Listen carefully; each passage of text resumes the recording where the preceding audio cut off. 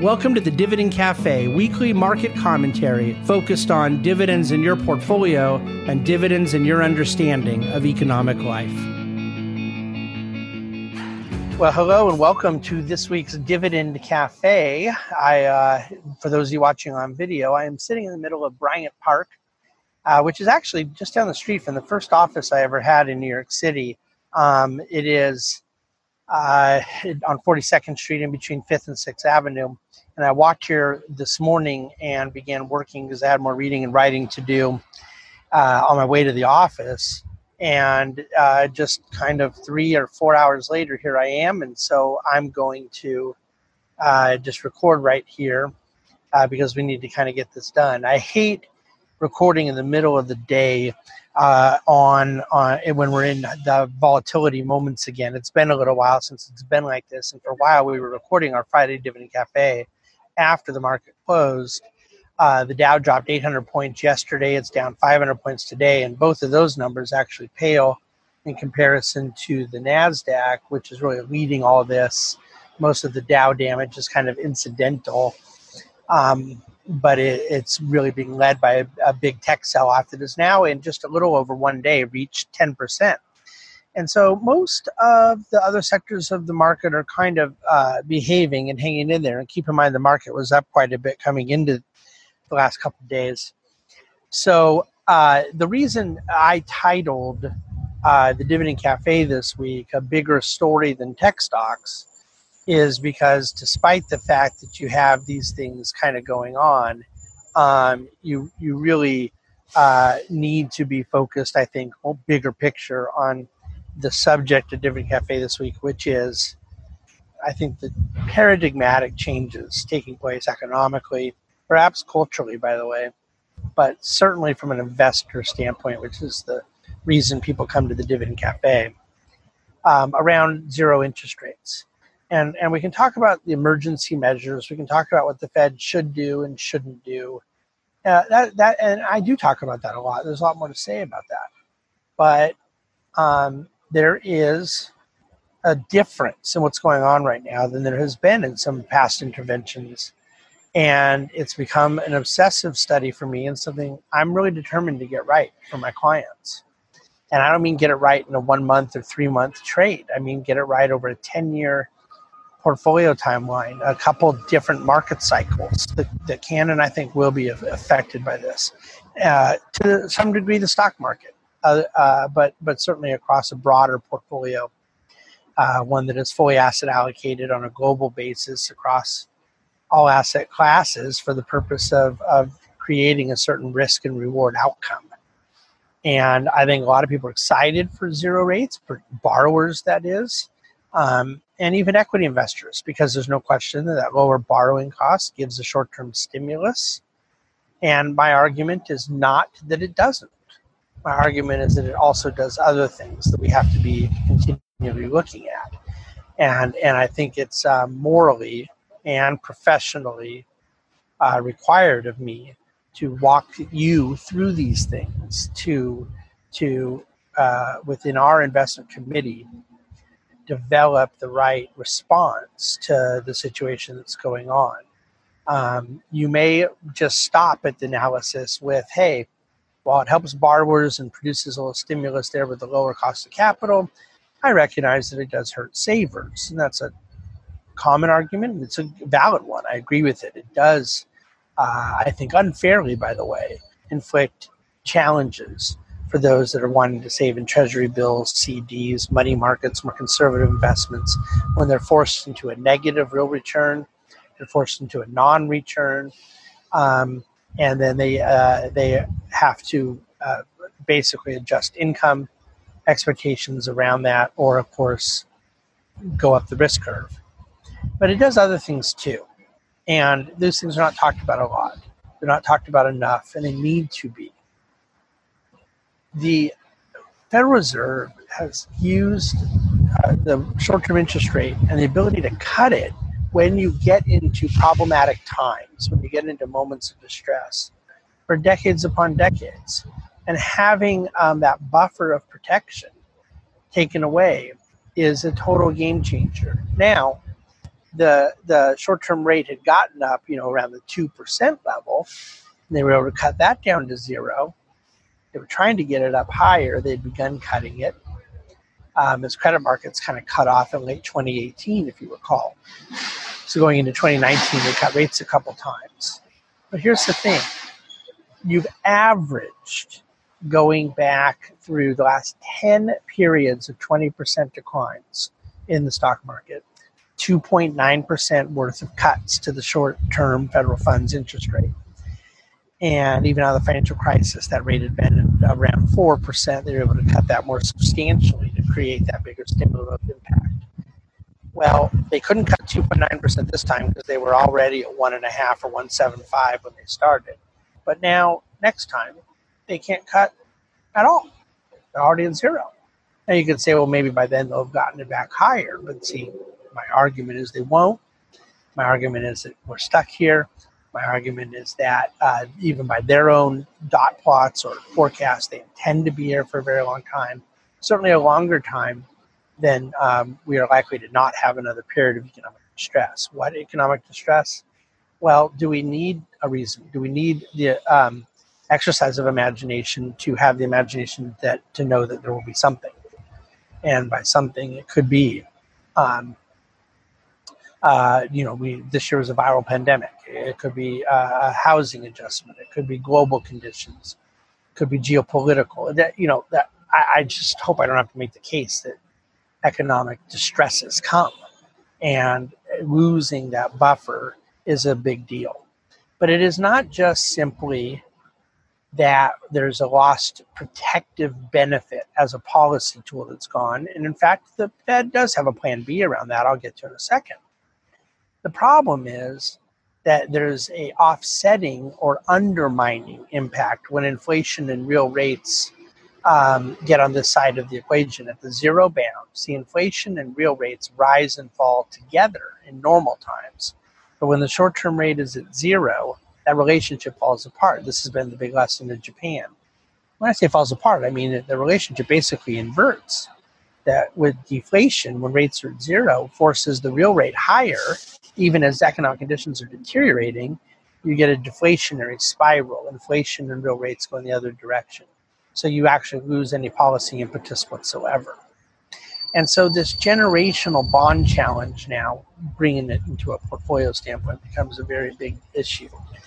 Bonds that act like bonds have been an incredible diversifier for 100 years.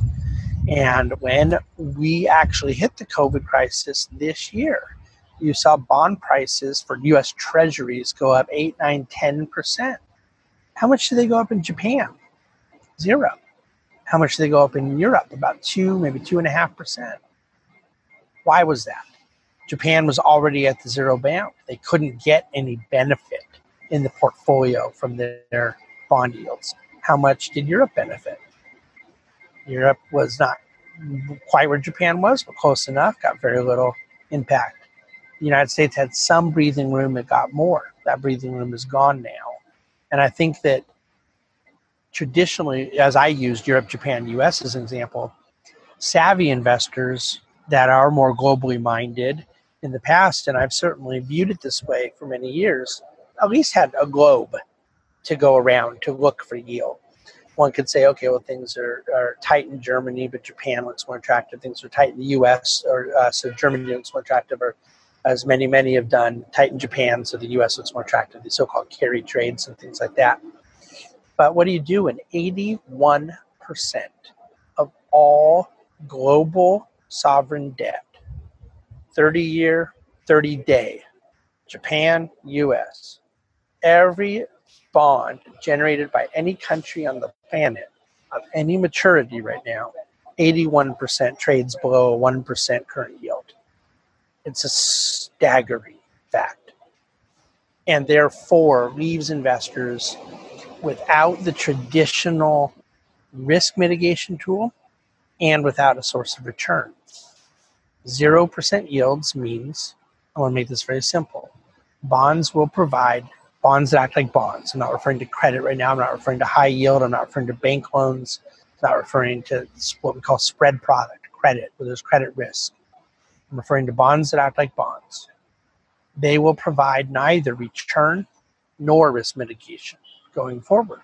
They've provided both for decades. Now, when I talk about there being other options out there, first let's look to what the Fed's other options are.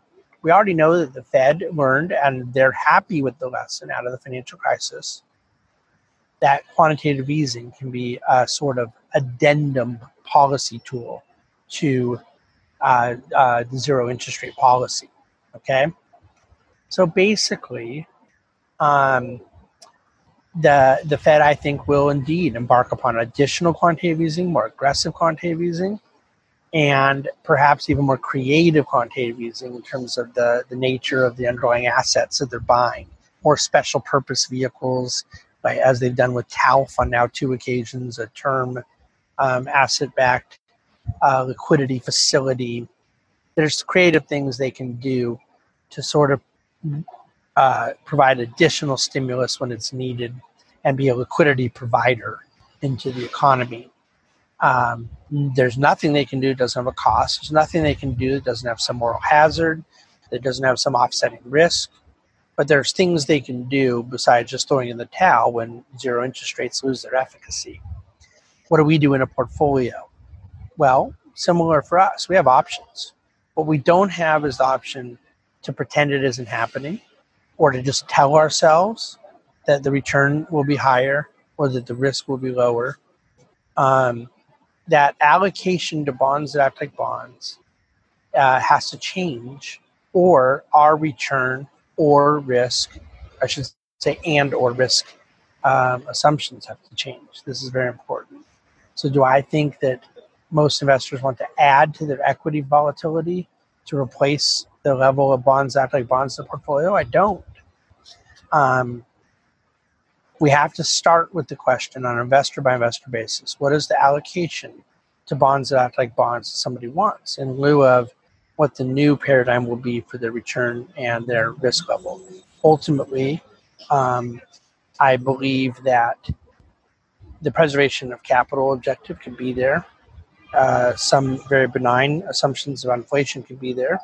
And a lot of people won't want to be at 0% of bonds that act like bonds, but they're going to want to be at a lower weighting, and not necessarily with the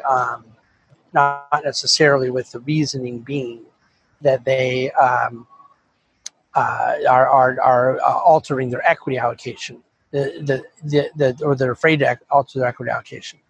There's going to be risk conversations that take place there. Okay, but what I'm getting to is, what do we do with that replacement capital that is inside of a proper return and risk expectation? And I think that a resetting of risk and reward expectations has to take place, and one cannot simply say that they do not need to have a higher risk tolerance or a lower return expectation in a 0% environment. They're going to have one or the other. But the good news, or the plan B, just as I think the Fed has more policy tools, is that I think a hardworking or a creative or a determined or a sophisticated investment management team will look for those opportunities that are not creating a free lunch, but are mitigating the risks that the investors are trying to contain, and pursue that return opportunity in a different way than they pursued it in the bond market. It will involve different risks that are suggested. Lowest hanging fruit out of this conversation is most certainly going to be alternative investments, but they're not devoid of risk. But the point is to try to not add to the risk you already have layered on in your portfolio, and instead to do so with a real self-awareness as to what the risks you are and are comfortable that you have, and the risks you're comfortable taking to deal with the 0% return environment. This is not a conversation I can do in 15 minutes sitting here at Bryant Park, but it's a conversation that has to happen and that I intend to devote significant resources to in the months ahead. The remainder of Dividend Cafe this week goes into kind of an update on money market fund levels ongoing. I have a chart there kind of just staying in front of where cash levels are in the economy. Pretty heavy amount of conversations in the last couple of days as to whether or not I think this is the sell-off that I've been waiting for in tech, and it's just too early for me to tell. As hard as it is for me to say, 10% is not very much. based on a NASDAQ that was up 70% from its bottom and 30% year to date. I think that some of those valuations were perverse and grotesque, and them recalibrating will require more of a sell-off if indeed this is that moment. It may not be. We'll see. It's also hard going into a holiday weekend. You don't really know how much positioning is people not wanting to be naked over the weekend. So, Monday with the market being closed, we're going to have a better understanding next week. The jobs number did come out this morning, and the unemployment rate is in fact at 8.4%, much lower than people had anticipated. And there were 1.4 million jobs added in August, including 250,000 in retail. I think it was 175,000 in restaurants and bars. That number could be a lot higher once more restaurants are open, obviously, but we're headed in the right direction. Just have a lot of work to do still. A lot of work to do. But I also think for you politically minded folks, that there's some stuff in politics and money this week that might be of interest to you around the betting odds, the polling, and different scenarios. And as if anyone needs a new risk to think about, I'm getting asked, 5 times a day, what's going to happen if this happens to the election, or what are we going to do if this is the outcome? And I actually throw an entirely different question at you, which has nothing to do with who might win the presidency or who might win the Senate, but rather something I think is a far bigger likelihood, even though it's a shorter term scenario. So please read Politics and Money at Dividend Cafe for info on that. Alan Greenspan famously said, to be a success in the predictions business, never write both a number and a date on a single sheet of paper. The implication being a lot of people can predict a number, a lot of people can predict a date, but they can't predict both. It's very true, whether you're talking about interest rates, whether you're talking about elections, whether you're talking about the NASDAQ stock pricing. We're living in some crazy times. I hope that one of the things that will be a little less crazy in the weeks ahead is through this COVID transition. We're used to Labor Day being a kind of rite of passage from summer into fall. And some schools are starting back up. Some schools aren't. Some conferences say they're going to be playing football here. I'm a college football fan. Some are not, including my beloved Trojans. I don't know. The summer didn't feel normal for a lot of people. The fall isn't going to feel totally normal for a lot of people. And I think most of us are craving some normalcy.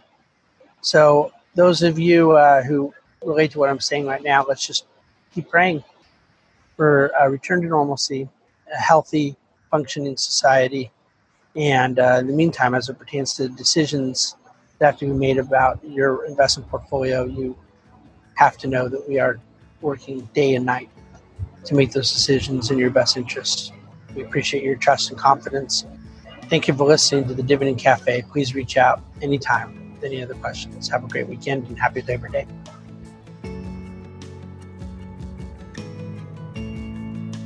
The Bahnsen Group is a group of investment professionals registered with Hightower Securities, LLC, member FINRA and SIPC, and with Hightower Advisors, LLC, a registered investment advisor with the SEC. Securities are offered through Hightower Securities, LLC. Advisory services are offered through Hightower Advisors, LLC. This is not an offer to buy or sell securities. No investment process is free of risk. There is no guarantee that the investment process or investment opportunities referenced herein will be profitable. Past performance is not indicative of current or future performance and is not a guarantee. The investment opportunities referenced herein may not be suitable for all investors. All data and information referenced herein are from sources believed to be reliable. Any opinions, news, research, analyses, prices, or other information contained in this research is provided as general market commentary and does not constitute investment advice. The Bahnsen Group and Hightower shall not in any way be liable for claims and make no expressed or implied representations or warranties as to the accuracy or completeness of the data and other information, or for statements or errors contained in or omissions from the obtained data and information referenced herein. The data and information are provided as of the date referenced. Such data and information are subject to change without notice. This document was created for informational purposes only. The opinions expressed are solely those of the Bahnsen Group and do not represent those of Hightower Advisors, LLC, or any of its affiliates. Hightower Advisors do not provide tax or legal advice. This material was not intended or written to be used or presented to any entity as tax advice or tax information. Tax laws vary based on the client's individual circumstances and can change at any time without notice. Clients are urged to consult their tax or legal advisor for any related questions.